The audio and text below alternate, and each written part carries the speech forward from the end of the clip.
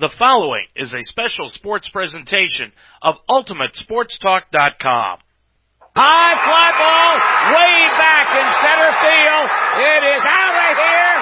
A grand slam home run, and this one belongs to the Reds. UltimateSportsTalk.com now presents the Ohio Baseball Weekly Show, a comprehensive look at the Cleveland Indians and Cincinnati Reds. For the sixth consecutive season, we examine each team and their progress through the 2016 Major League Baseball season. And now, the Ohio Baseball Weekly Show.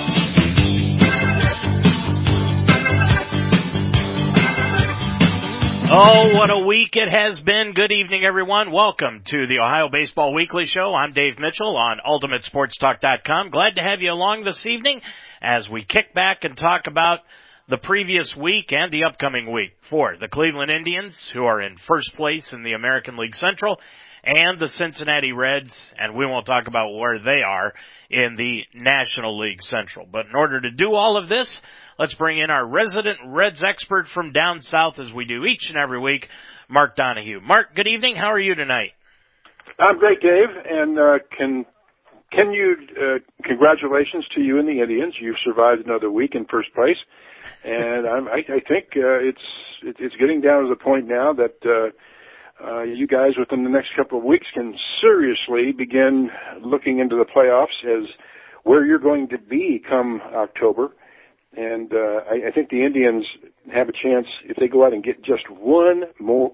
I think they need one more bat, Dave. I don't know about you, but I think they're one bat away from kind of sewing up and then making a run deep into the playoffs. So I'm anxious to hear your comments about where the Indians are now.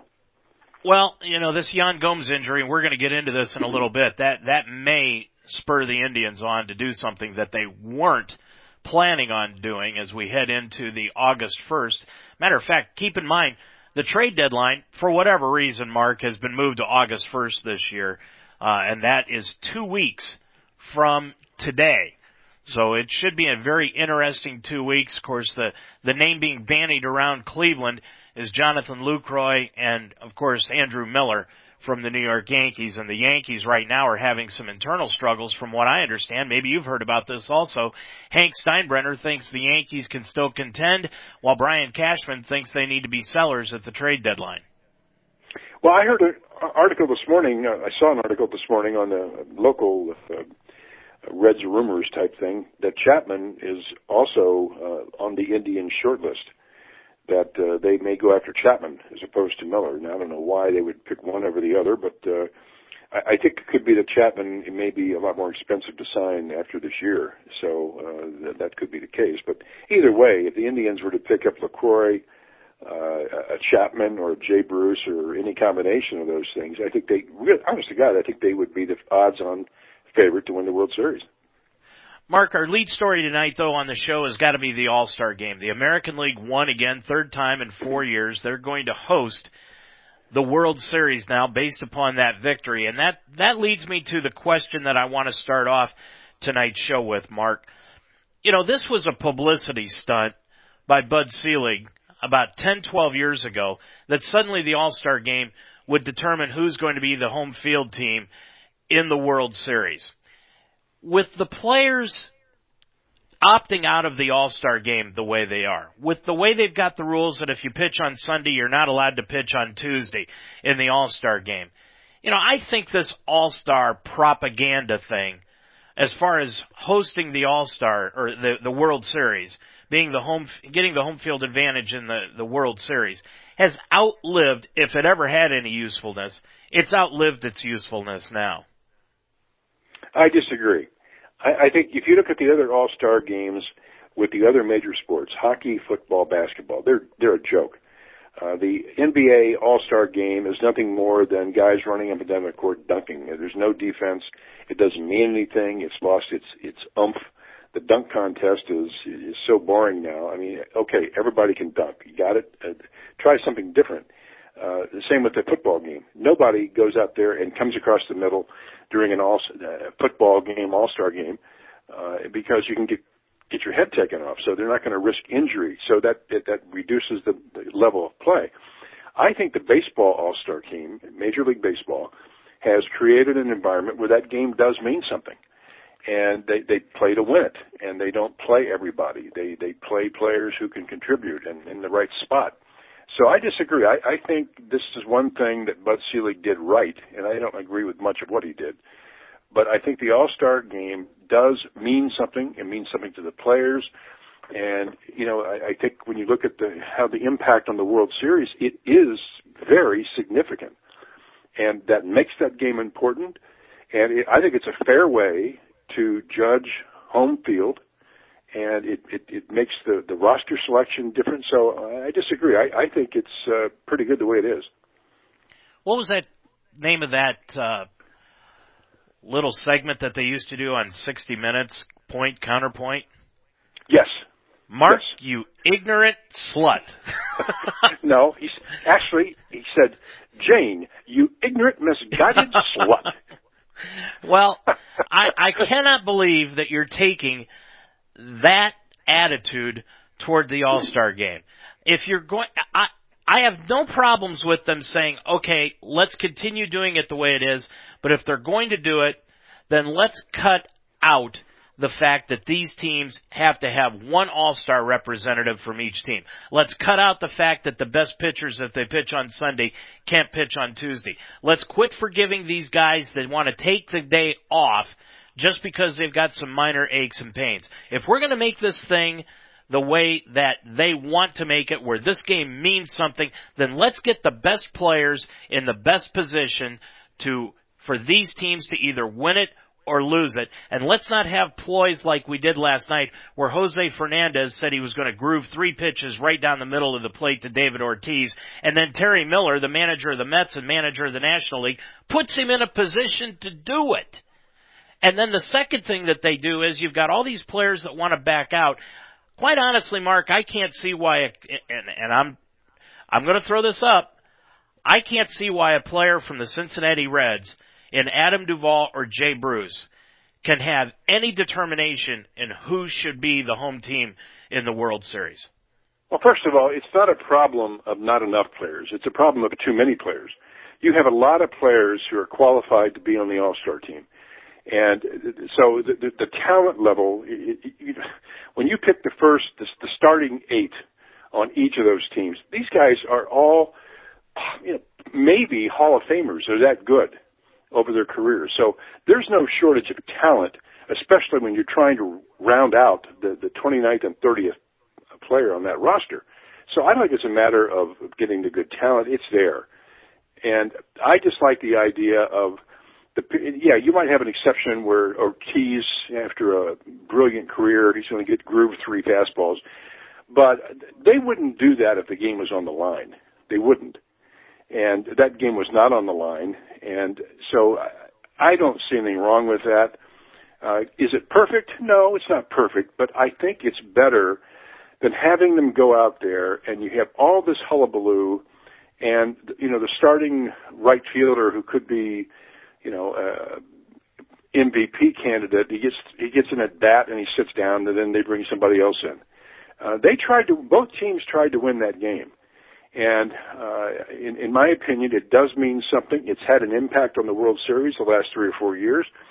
So I disagree with you on this one. I think it's pretty good the way it is. Can you make it better? Of course, you can make anything better, but I don't know how you bring value and interest to that game unless it means something. And that's what I think they've done. It does mean something. And as a National League fan, I don't like the outcome of the last several games or several years, but you go back, 1937, the first All-Star game?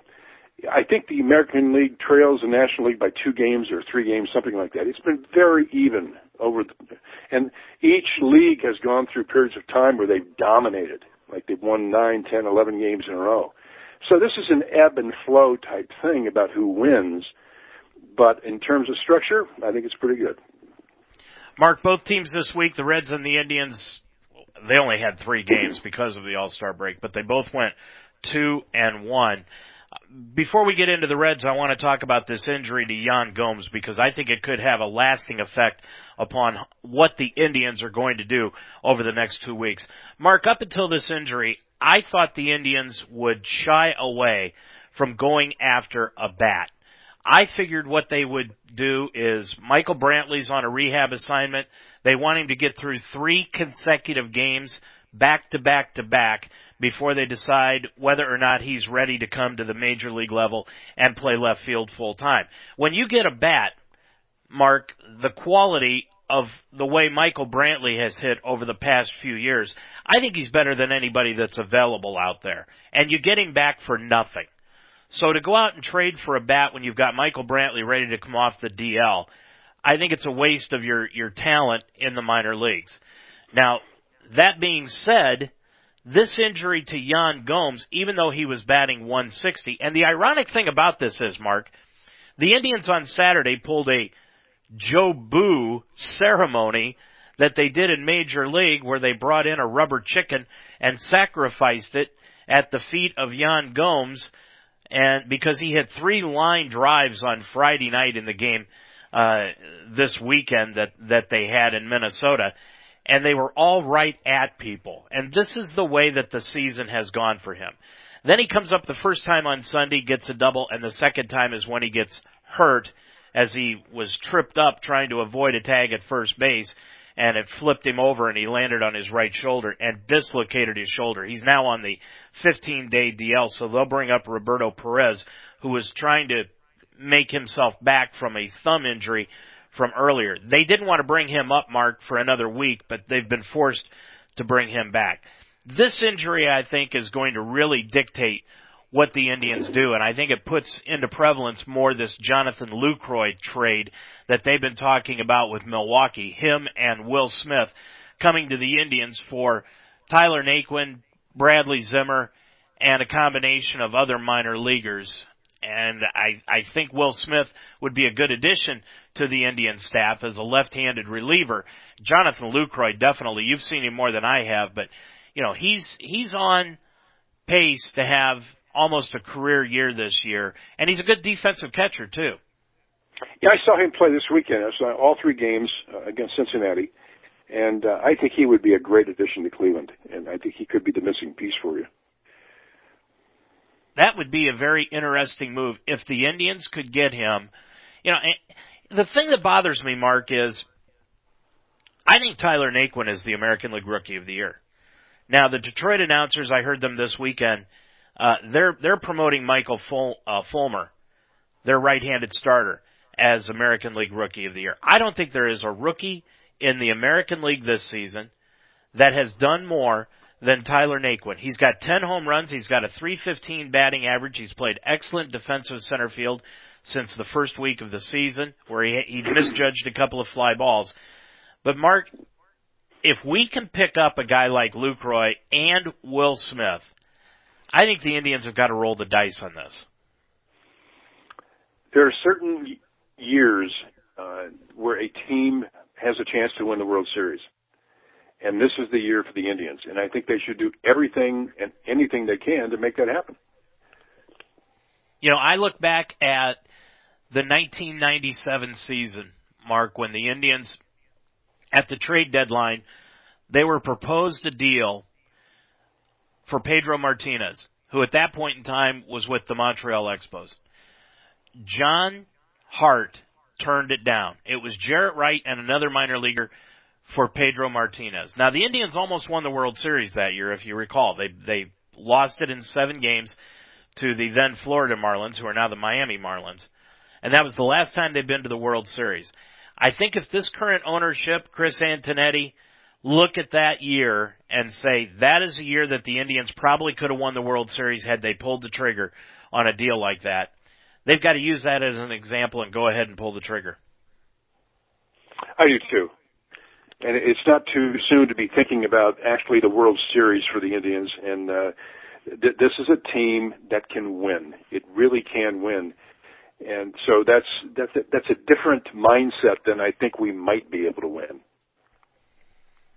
And that's what you've got to take into the playoffs, Mark. You've got to go into the playoffs knowing that you can win. And the thing that bothers me the most about this Indians team is not their hitting. It's not their defense, even though the defense does bother me a little bit. It's the bullpen. And they need to get, I think that's got to be their primary focus, Mark. Even if they don't get Lucroy and they have to go through the rest of the regular season and the playoffs with Perez at catcher and Chris Jimenez, I think their primary focus has got to be they've got to bring in at least one reliever, hopefully a left-handed reliever, and another right-handed reliever. And that's what their primary focus has to be now. Mark, let's move along to the Reds. The one thing, I watched the Reds game on Saturday. I had the opportunity to see Jeff Lamb pitch on Saturday. And then, of course, he was immediately demoted to Louisville on Sunday. I was concerned about two things in the game that I watched on Saturday, that loss to Milwaukee, and it was a bad loss.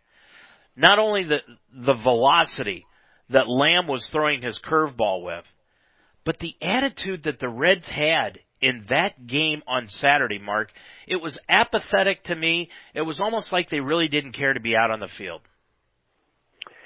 That's what scares me about the young players that are on that team right now, is picking up that kind of attitude. And what people don't understand with this year is the depth of the Reds. This team is not just last in the National League. They have the third worst record in baseball. Only Minnesota and Atlanta have worse records, and the Reds, I think, will finish dead last. But let me give you some numbers, Dave, that put this in perspective. The Reds, as a team, are last in hitting with a .237 batting average. Now, how bad is that? Well, they trail the Boston Red Sox by 52 points. 52 points. Boston's averaging .289 and Cincinnati .237. That's bad. Yet, you could have a team that would have outstanding pitching that could overcome that. So let's look at the pitching. The Reds are also last. Now, I'm talking about Major League Baseball. They're the 30th team in hitting out of 30 teams. They're also the 30th team in ERA, 5.42 team ERA. The team that is 29th, the second worst team, the Reds have a half a run more per game than Denver. Denver's 4.98, the Reds are 5.42. Now, those are incredibly bad numbers. So you're worst in hitting, you're worst in pitching, and then you look at defense. They're 27th in defense. So they're not just a good team playing poorly. They're not just a team having an aberration of a year. This team right now is historically bad.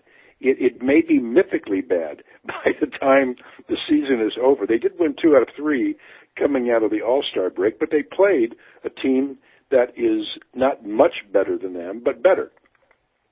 And Milwaukee is not a great team. And they have Milwaukee or Atlanta coming in tonight for 3 games. So the Reds could win, maybe 4 or 5 of their first 6 games coming out of the break. But I predict this team is going to be losing well over 100 games this year. I've said that all year. And if they don't lose 100, it's going to be real close. They're going to lose 97, 98, 99 games, absolutely for sure. The question is this going to be an historically bad team?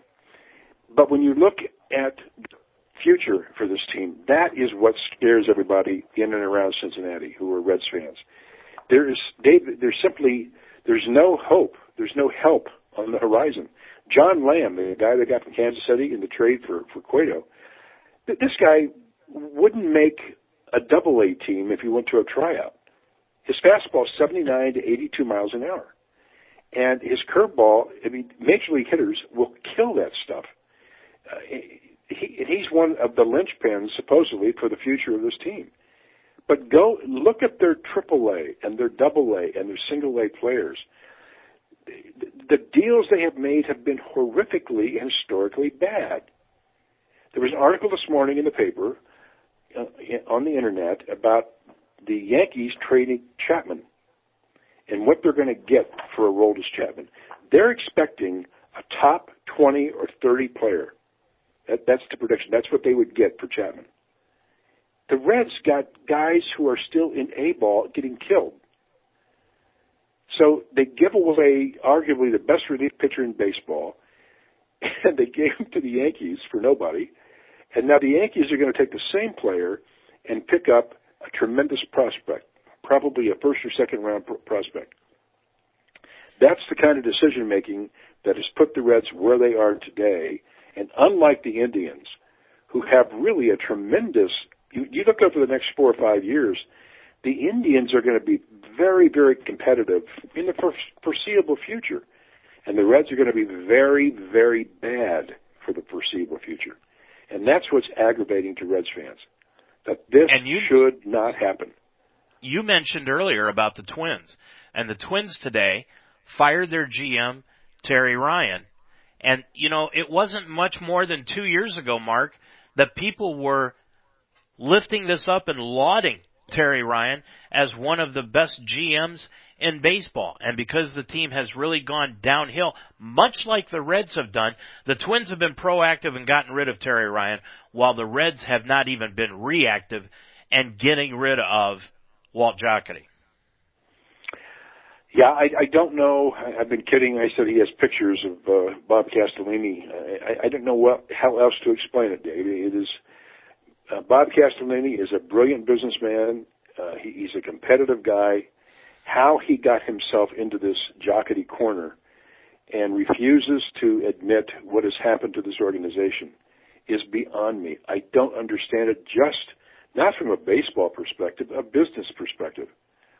This team has really been torn apart, and it has not been reassembled. And I hear all this stuff about the great arms the Reds have, in minor league baseball. Where are they? Robert Stevenson, his last 4 outings, has a 6 ERA. He's a AAA. He's the great hope for the Reds, and he's not playing well. And so where do you finally say, hey, you know what, we screwed up? And either you change your strategy, and the way you change the strategy is, okay, we've saved money now by getting rid of Leake and Cueto and Latos and all the other pitchers we've gotten rid of. We're going to get rid of Jay Bruce, Cozart. What that means is you're going to have a lot of money. Now, you could continue this youth movement, but you could be doing what the Pirates did and be out of the playoffs for 21 consecutive years and have your attendance go down the toilet. Or you could take that money and say, okay, we're going to blend youth, but we're going to go sign some free agents. We're going to get some people in here who can pitch, and we're going to get some hitters who can hit. You're at a fork in the road right now.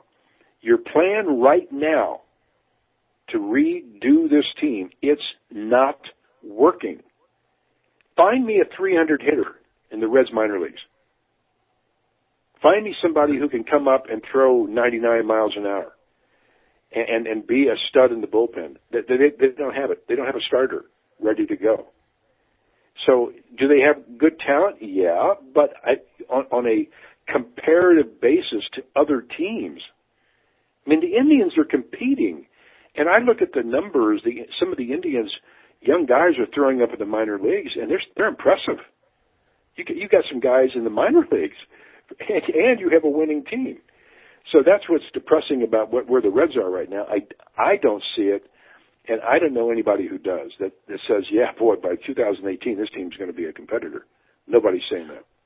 Well, and then yesterday, I thought the attitude of the Reds was completely different from the way it was on Saturday, which led me to believe, although nobody is saying anything, and I don't know if anybody in the media even asked Brian Price this question, but did he jump all over his team after Saturday's game, have a team meeting, and really lay into them? Because they seem to have a completely different attitude on Sunday. And Billy Hamilton scored the winning run on a wild pitch. Mark, the way he was celebrating after that game and the way the team was celebrating, I could have swore it was the 72 of playoffs again, and they won on a Bob Moose wild pitch. Well, when you don't have many wins in a year, each one, I guess, is more valuable to you. I guess. And Billy Hamilton is an exciting player. He is. And the thing I like about Hamilton that I'm seeing is, number one, he is one of the best defensive center fielders in baseball right now. He really is. He's got a great arm for his size. He can really throw. He covers a lot of ground. He's fearless in the field. if he just gets his batting average up 20, 25 points, he's going to be a tremendous asset to the Reds. But he can't do it by himself. And when you look around, who is going to be on either side of him in left field? I think Duvall will be in left field. Jay Bruce is going to be gone. I don't know who you put out there. At second base, Brandon Phillips. I like Brandon Phillips. I always have. But he's hitting .260. He hasn't hit a home run in 2.5 months. And his career is on the downside. And yet he's going to come back and play second base this year and next year. And it just... The Reds are afraid to make a decision to bench the guy or release him. They could put him on waivers, and I bet he'd be picked up and somebody pick up a salary. But they're afraid to make the final step in this process. But I don't think that depending on your draft choices, the kid they drafted this year, Nick Senzel, who's in Dayton right now, he's hitting .313. He's off to a good start. But this kid isn't going to be ready for the big leagues for 4 or 5 years. Now, will he be a star? You think it will take that long? What? Do you think it will take that long? I do. I think this is 2016. He'll be in AA next year, AAA the year after that, and maybe he gets up in the third year. But I'm talking about a kid who comes up, a young player that comes up, and he makes a major contribution. Normally, young players don't come up that first year and make a contribution. And, they play. They'll hit 240, 250. It takes a while to get your feet on the ground. So when does that number one pick come in and really begin to lead your team? It's not going to be in 2 years. It won't be. Hopefully it'll be in 3. So now we're talking 2019 before Senzel is actually the player everybody hopes he's going to be. You cannot do it. You can't always go to the draft to say we're going to build this team unless you've got a 10, 12, 15-year plan. Where in 10 years, here's where we're going to be. Well, some of those players are in 8th grade right now or 7th grade that you're hoping to draft. So there has to be a blend of getting free agents, trading some of your players, get players back, and the draft. Right now, the Reds are trying to do it all with young players. And believe me, I hope I'm wrong. Well, I'm trying to be objective, and I look, and I don't see it. The reason I brought up yesterday's game, and the reason I brought up the fact that, Brian Price, the way I saw 2 different attitudes in 2 consecutive days, I just had to believe that Brian Price must have laid down the law to this team. But Buster Olney of ESPN came out last week, and I know he was talking with Mo Egger about Brian Price's situation in Cincinnati. Mark, he said he's safe at least until the end of the year, if not next year. Well, he might be right. I mean, the reason he might be right is that I don't know that the Reds, you can always get somebody to come in and manage that team, but you're not going to get a Joe Madden to come into Cincinnati. You won't. I mean, why would an experienced quality manager come into that situation? So, I think you would keep him in place. I don't know what Jim Riggleman is going to do. Is he going to stay on as a bench coach again? David, it's a very, honestly, Mark, I don't think there's anywhere. Situation. Let's talk about Riggleman for a second. I don't think there's anywhere in baseball that he can go. I honestly don't. The way that he handled the Washington situation, I think some of these teams have blackballed him for life. You may be right. But is that the kind of option you want, or is that your only option to replace Brian Price? What manager do you know that's in the major leagues now would opt to go to Cincinnati? Last in offense, last in defense, last in pitching, and you're going to go to that team? I think there are several managers that are on the fence right now towards losing the jobs that they're in that would be thankful if Cincinnati called them and offered the job to them next year. Yeah, but if they're doing a bad job managing a bad team, why would the Reds go there? I agree. I don't even know who's managing the Twins right now or the Braves. But would you, if you're the ownership of Cincinnati, go to those team managers and say, "Yeah, come over here. Mark, I can't believe that Terry Collins is on the hot seat with the Mets. He took them to the World Series a year ago, and because their pitching is decimated this year, they're not going to make the playoffs, but yet I'm hearing Buster Olney say that Terry Collins is on the hot seat. Well, I think Terry Collins is a dope. I mean, I've heard him speak before. Well, I have too, but that's he fell into a great situation with that pitching staff last year. They went to the World Series. Yeah, that can happen. But with the Reds situation, you'd have to go into the minor leagues to get a manager to come into that situation. Yeah, there's plenty of minor league managers that like to go to the big leagues, and they'd go to Cincinnati for sure. But when the Cubs went and got Joe Maddon from Tampa, he saw the writing on the wall. He said, you know what, I look at this minor league system, wow, this team is going to be great for a long time. Count me in. No good manager is going to look at the Reds organization and their financial situation and the farm system, where they are now, and say, yeah, I'm going to leave X and go to the Reds. Nobody. Well, the name that you brought up, not a chance to Mark, win. you brought up the name a few months ago, even last year, that I'm hearing now more, it's being spread out, is Barry Larkin. Yeah. Yeah, That's Larkin is a hometown boy. He might be the guy, and he's smart. He's not managed professionally. He did manage the Olympic team or the one of the international teams in America. So I'm sure he could do the job on the field. But I don't know that he would jump into that where they are now, and that may be the reason the Reds wouldn't do anything for the next year and a half and let Price do it, and then bring Barry in at the end of next year. That makes some sense. That would make sense, which leads me into what I've wanted to talk about for a couple of weeks. We've always run out of time, but with the RNC in Cleveland, traffic patterns being turned around, who the Republicans are going to nominate as president, we might as well talk about things that I think are screwy, and that is Terry Francona.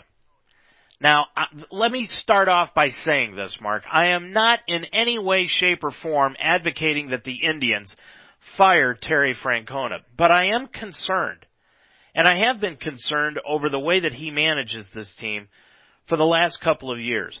I think Terry Francona is an excellent manager of players. Let me say that right up front. There may not be a better communicator with his players than Terry Francona. He's right up there, if not better, than Joe Maddon. If he wins a World Series in Cleveland, Mark, he probably will be inducted into the Baseball Hall of Fame as a manager.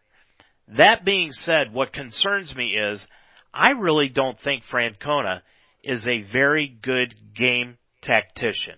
I think when things are on the line, he doesn't think things through at what he does. I think he leaves certain pitchers in for a long period of time. Let me just give two examples. I brought up the name Tyler Naquin earlier.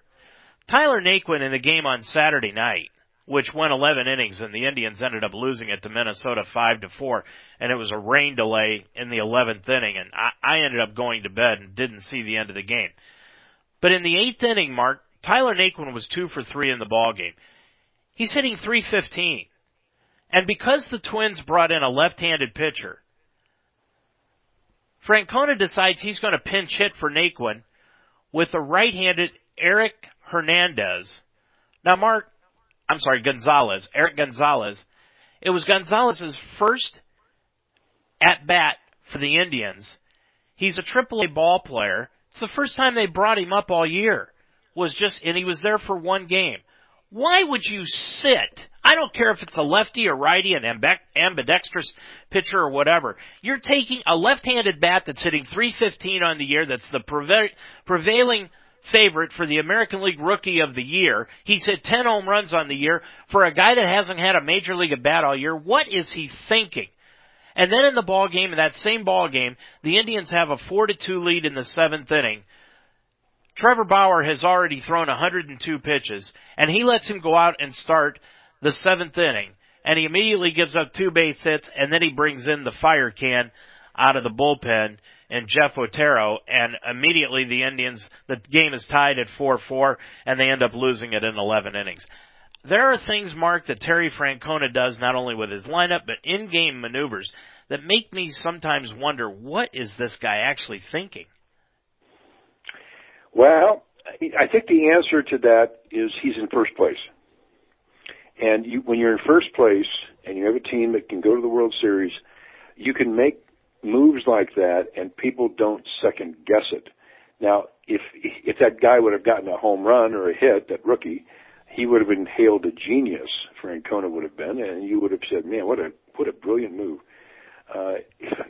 Who knows, Dave? I mean, sometimes the guy that used to drive me nuts with his moves was Dusty Baker. I was a Dusty Baker fan, but sometimes I would just pull my hair out. I know enough about baseball to know some of the moves he made were just unexplainable and inexplicable. They really were. So we don't know in many cases injuries on the bench, proclivities. I mean, maybe that Naquin didn't have experience hitting that kind of pitch. I don't know. There could be lots of reasons that Francona would make that move. But I think you have to look at a manager's decisions in totality. How did they do it over the course of a year? Will there be things that I disagree with? Yes, absolutely. And I see that with Brian Price all the time.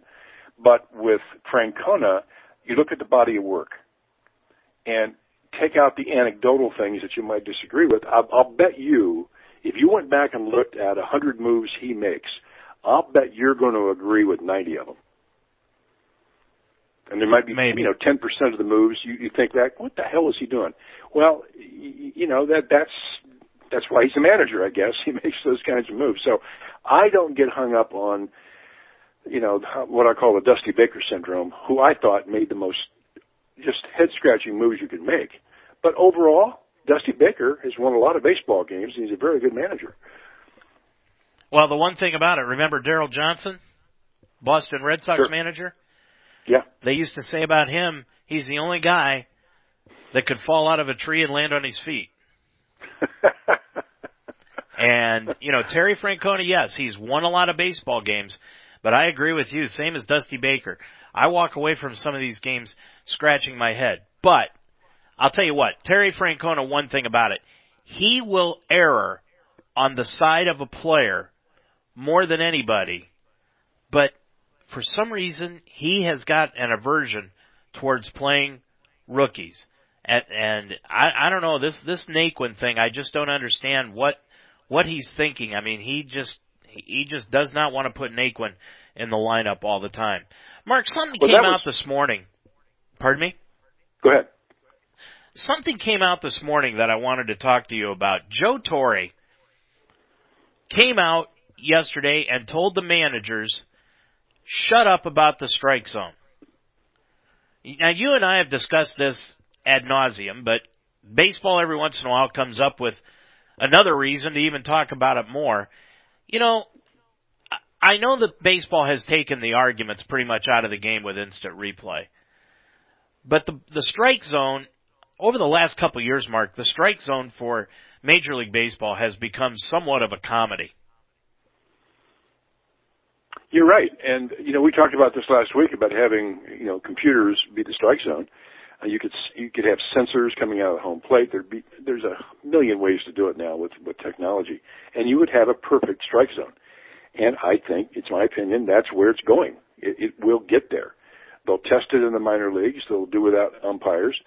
And in the umpires themselves, I mean, the other night in the Reds game against the Brewers when they got beat 9-1, there was a pitch that LaCroix swung and missed. He missed it. They showed the replay. Dave, he missed it by 6 inches. It wasn't close. And the umpire called it a foul tip. And it was on, and apparently he wouldn't ask for help. It wasn't something you could ask for a replay on. So he refused to ask for help from the third or first base umpire, And on the next pitch, LaCroix hits a 2-run home run, which really was the end of John Lamb. But when you make those kinds of egregious calls, it brings into relief how bad the subjectivity and the judgment of some of these umpires are. It's just an amazing thing that in Major League Baseball they don't use what is available to them to make this game and take out that third party, that umpire, the indecision or the lack of a sound decision. It's going to happen. It will happen. Mark, I was trying to remember. Joe Torre, did he manage 4 teams or just 3? I know it was St. Louis, Atlanta Braves, the New York Yankees. Did he manage another team? Did he manage the Mets? Yes, he did manage the Mets. All right, so he managed 4 teams. Yeah. 3 of the 4 were terrible teams. He was not a good manager by all sense of the imagination. He got the job in New York because George Steinbrenner thought he could push Joe Torre around more than anybody else that he had in a long time. And Joe Torre just sat on the bench. He was hired in at a time, Mark, where that team was just ready to win. And he was a guy that was great at handling Steinbrenner because he could be the buffer. Joe didn't do anything. And Joe sat on the bench, and like Greg Mitchell said this morning when I was talking to him about this, you know, Joe Torre looked like sometimes he was asleep on the bench managing the Yankees. Is that what he wants the managers to be in Major League Baseball now, just to sleep at the switch? Because, you know, quite honestly, Mark, I kind of like the arguments in baseball. Well, when there's something to argue about, I do too. Right. What I just don't understand about Major League Baseball, if a player like John Lamb, you know, gives up 9 runs in 2 innings and he's sent back to AAA, it's because he's not performing. Well, what about the umpires that don't perform? Why aren't they penalized? Why aren't they sent back to the minor leagues to brush up on their strike zone or brush up on their the way they interface with players? These guys are given a just a carte blanche to do anything they want with no repercussions. I have played in games, playing in the Men's Senior Baseball League and playing in the Dream Weeks and touring teams and all that stuff, where we have umpires from AAA and AA that come in and do our games. And some guys are really good, and you can, if you think they miss a call, you can, hey, was that high? Would you call that on a third strike? Or, you know, and they'll talk to you. Other guys have this chip on their shoulder. You can't say a word to them as if they're God. And when they miss a call and then somebody gets thrown out, they think they're the star of the show. And that's what drives me nuts. It's not that a human being can't make a mistake behind the plate or on the bases or whatever. You can. But it's the attitude of the umpires that I think drives players nuts.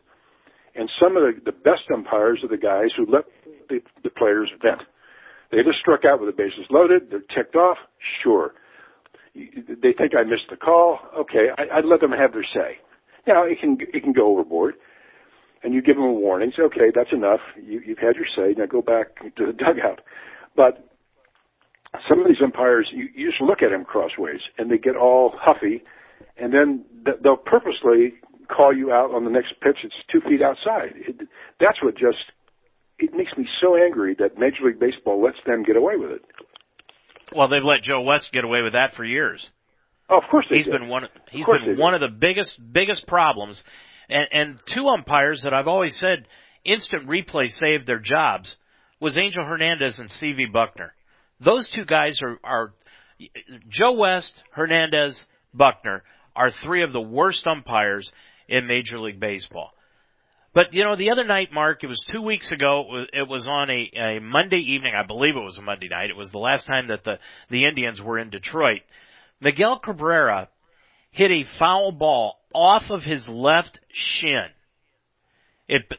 He swung at the pitch, it hit off his left shin, he hit it so hard it went right to the third baseman. Jose Ramirez picked it up and threw Cabrera out at first base. The umpires called it a fair ball. They did not see it hit his shin. None of the 4 umpires saw it. Mark, do you realize that that is a play that you cannot go to instant replay on? That's crazy. I didn't know that. I didn't know that. Yeah, it's a fair foul situation. You cannot challenge. And how many challenges? Here's another question that I've got on instant replay. How many challenges do you actually get in a ball game? And what's the difference between challenging a call and actually asking the umpires, hey, will you go take a look at that? There is a difference between. I think you get 2 challenges a game, but the umpires have the ability to challenge on their own if they're unsure about a play, and that does not count against the team that is requesting the challenge. Now, they don't have to do it. It's umpire's discretion. Now, all home run calls are automatically reviewed. And if it's even less than, the ball's hit 400 feet over the fence. But any home run is reviewed, and I think that's the only one that is a guarantee review. But I think each team has 2 reviews, and then the umpire discretion. And it does, I do like the idea that, you can challenge, especially in a late innings challenge or even a ninth inning challenge, which it could, mean the game or not. I think that's great for baseball. It's a smart thing to do. But it's the umpires, I think the behind the plate is a very, very, I umpire, and it's tough, even at the high school level. It's tough because the ball moves, every player's a different size, you've got to adjust in your own mind where the zone is, and you do make mistakes. But some of the mistakes at the major league level are so, a little league umpire, wouldn't miss these calls. And these guys are paid big bucks to get it right, and they don't. And that is what they say, that 50% of all the calls that are challenged are overturned. 50%. 50%, yeah, right. But that means they've missed half the calls. Now, how many times, if they didn't have instant replay, with a player going ballistic when he knows he was safe at first base and the ump missed it, would have been thrown out of the game, maybe suspended. So Major League Baseball deserves credit. They're fixing that. But what's it say about the skill sets of the umpires that are missing 50% of the close calls? 50%. Now, and there are guys down in the minor leagues, Mark, that are killing. They would kill to get in the major leagues. But are they going to be any better? That's the point. They probably won't be any better. But what baseball has not done yet, they've not attacked this strike zone thing, and that is what gets more players thrown out. Is now, as a hitter, you really see it when a hitter is called out on a third strike, where the ball is clearly out of the strike zone. Now, as a hitter, that made me madder than anything that ever happened. Okay, he misses a call at first base. I played first base. I knew if the guy was out or not. Yeah, that happens. It's bang, bang. It's a step here, half a step here. That can happen. On a strike zone, when I'm a hitter and the ball is a foot outside and the umpire calls it a strike, you want to take the bat and do something very harmful with it. But now, as a pitcher, how many times have you seen a pitcher thrown out of a game because he argues with a ball strike? Very, very seldom.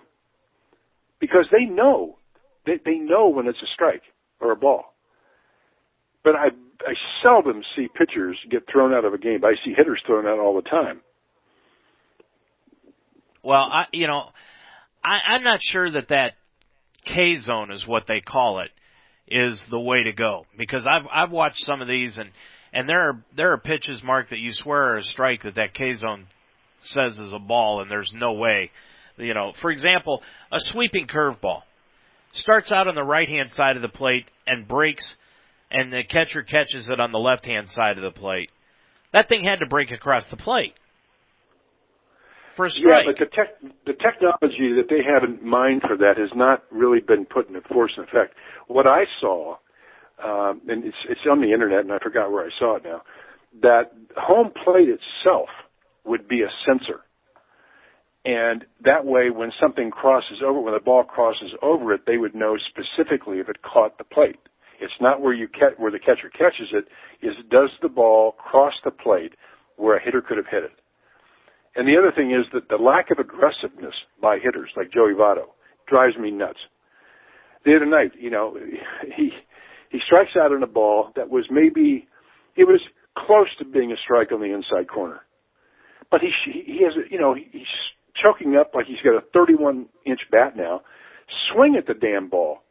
If it's going to be close, swing at it. Foul it off, or pull it into right field. But he takes it, and he's called out. The hitters have lost their aggressiveness, and that's part of the problem. There's too many taken strikes. Yeah, it puts too much emphasis on the umpire. I agree with that, and I think that's all because of the Red Sox and the Yankees, Mark. Those two teams have made a science out of fouling pitches off and taking pitches. Yeah, there's nothing wrong with that. And Joey Votto is a good enough hitter that he could foul those pitches off. It's not that hard to do to foul a pitch off. You just yank it. If it's inside, you're hitting left-handed, you yank it past the first base bag, down the line, or in foul territory. So he takes so many strikes because he's too fine, and that takes away the aggressiveness, and it leaves it up to the umpire, and you're going to get tossed because you disagree. And Joey Votto might be right; it could be just off the plate. But why on a third strike? I can see taking a 1-1 pitch, you're ahead on the count, take a pitch, but not with 2 strikes. Right. Well, the old saying is, with 2 strikes, anything close, you better be swinging. Yeah, and some of these things they could go either way. You can see where, it's right on the edge of the black. And why take that pitch, especially with runners on? Mark, the big question this week, especially with the All-Star game going on and David Ortiz announcing his retirement at the end of the year and taking his final bows around baseball, is with the year that he's having, should he actually quit? I'm going to start out this segment by asking you, do you think he should come back or just call it a career? I'd come back. If I was having the kind of year he's having, why would you leave that kind of talent back home on your porch? He'll regret it if he leaves too soon. He really will. If you leave too late, it's time to go. You'll know it. Okay, I should have quit last year. But you leave too soon, and you're always going to wonder, how much more could I put up there? And if he were to play another year or two, and even have, half the year he's having now, and he could DH forever. He could hit for a long time. He could put up some incredible numbers, career numbers. I think he's Hall of Fame material, although I was interested to see that Pete Rose did not think he was. He did not think he was Hall of Famer, or at least if he was marginal. I was going to bring that up. What did you think of Pete's statements? One thing about Pete, he's not political. He'll say what is on his mind. That's his opinion. And I do appreciate that this guy has seen, every hitter from Ted Williams to what we have right now. So if, who am I to disagree with Pete Rose? If that's what he thinks, that's what he thinks. He's entitled to his opinion. But I've never thought that Ortiz, I don't know, he didn't strike me as a Hall of Famer. His numbers are certainly put him into discussion. But does he, he's been a designated hitter for a number of years. That always skews it negatively, in my opinion. So some of these guys who are in the Hall of Fame were great defensive players too, and that's what he's not. Is he because of playing for Boston and ESPN being in Connecticut, and of course Boston and the Yankees, they get a lot of pull out of ESPN. Is he more of a, if Ortiz would have played, Mark, without an ESPN around, let's say back in the 70s, and put up the same numbers, would anybody be even talking about him? Oh, sure. I mean, he's had some huge years for Boston where he clearly was the guy. I mean, he had some huge years, and so in that regard, yeah, I think he's had some great years that would get him noticed no matter when he played. But in terms of, is he a Hall of Famer? Is he a first ballot Hall of Famer? No, he's not. He's not one of those guys. But is he a Hall of Famer? I would think he is. He was hitting 327, 22 home runs, 72 RBIs. That's pretty good. That's a pretty good year. So, and I think, the thing is, Dave, if they make it to the World Series, and they could, that's a pretty interesting feather in his cap. And he's 40 this year, I believe. And yes. He may be trying to think what other 40-year-old would have had as good a year as he's had. So he's finishing on a high note. And it says here, entering Monday, Ortiz led the league with 421 OBP, slugging percentage, and OPS 1,085, 34 doubles. It's pretty interesting. But of course, he's just DHing. He's not playing in the field. But he could play for another couple of years as a DH. Well, he did say that one of the major reasons that he's quitting is because of the travel. He's tired of the travel, and it's his feet. His feet are the ones that take the biggest beating with going through the airports and the stadiums and everything else. And he just said he doesn't think his body can handle it anymore. Interesting comparison of Ted Williams' 40-year-old year when he was with Boston in 1960. Remember the last year? And he hit 316 with 15 doubles and 29 home runs. Ortiz is hitting 327 with 34 doubles and 22 homers. So he's arguably having the greatest year, at least in Boston Red Sox history, for a 40-year-old. But Ortiz he's had a great career. He's a good guy. Pete's comments just said that I don't think he's a first ballot guy, and he can't be compared to Hank Aaron or Willie Mays or some of those guys, and that's probably true. The question about Ortiz is, if he does decide to come back, does he have to give away all the retirement gifts? I don't think he'll come back. I think he's that ship has sailed, and I hope he doesn't come back because I think Boston would trade for Joey Votto. Well, and what about the comments that he made during the All-Star break that a good person to replace him in Boston would be Edwin Encarnacion out of Toronto? And Major League Baseball came down on him because players are not allowed to talk about other players on other teams as being good additions. Oh, what are they going to do? What are they going to do about it? They're going to suspend him or fire him? Fine him? No. Yeah, no, they wouldn't do that. He can say what he wants. Mark, the Reds and the Indians are in the middle of 9-game stands, but in different areas. The Reds are in the middle of a 9-game homestand, while the Indians are in the middle of a 9-game road trip because of the Republican National Convention going on in Cleveland. The Indians, for the rest of this week, they'll be in Kansas City. And this series, Mark, it could be a big one for the Indians, because if they could win 2 out of 3 against Kansas City, boy, that's going to bury these guys. But if they go into Kansas City like they did the last time and lose 3 or 4 in a row, they've got a 3-game trip there now, but the last time they were there, they lost 4 in a row. It could put Kansas City right back in the race. They're 8 games out right now. Yeah, Kansas City last year, that was an aberration in my opinion. They were a very good team. I didn't see them as a team that was going to be, hanging 3 or 4 world championships back to back. So I think the Indians are better than them, and I think they're going to do very well. The Reds have the Braves coming in tonight, and then the Diamondbacks over the weekend, which I'm going to see a couple of those games, by the way. So they have a chance to win a few games, but then they got the Giants and the Padres coming in, and things don't get better in August for the Reds. Well, we'll talk about it all again next Monday night. Have a good week, Mark. Yep, you too. That's going to do it for tonight's show.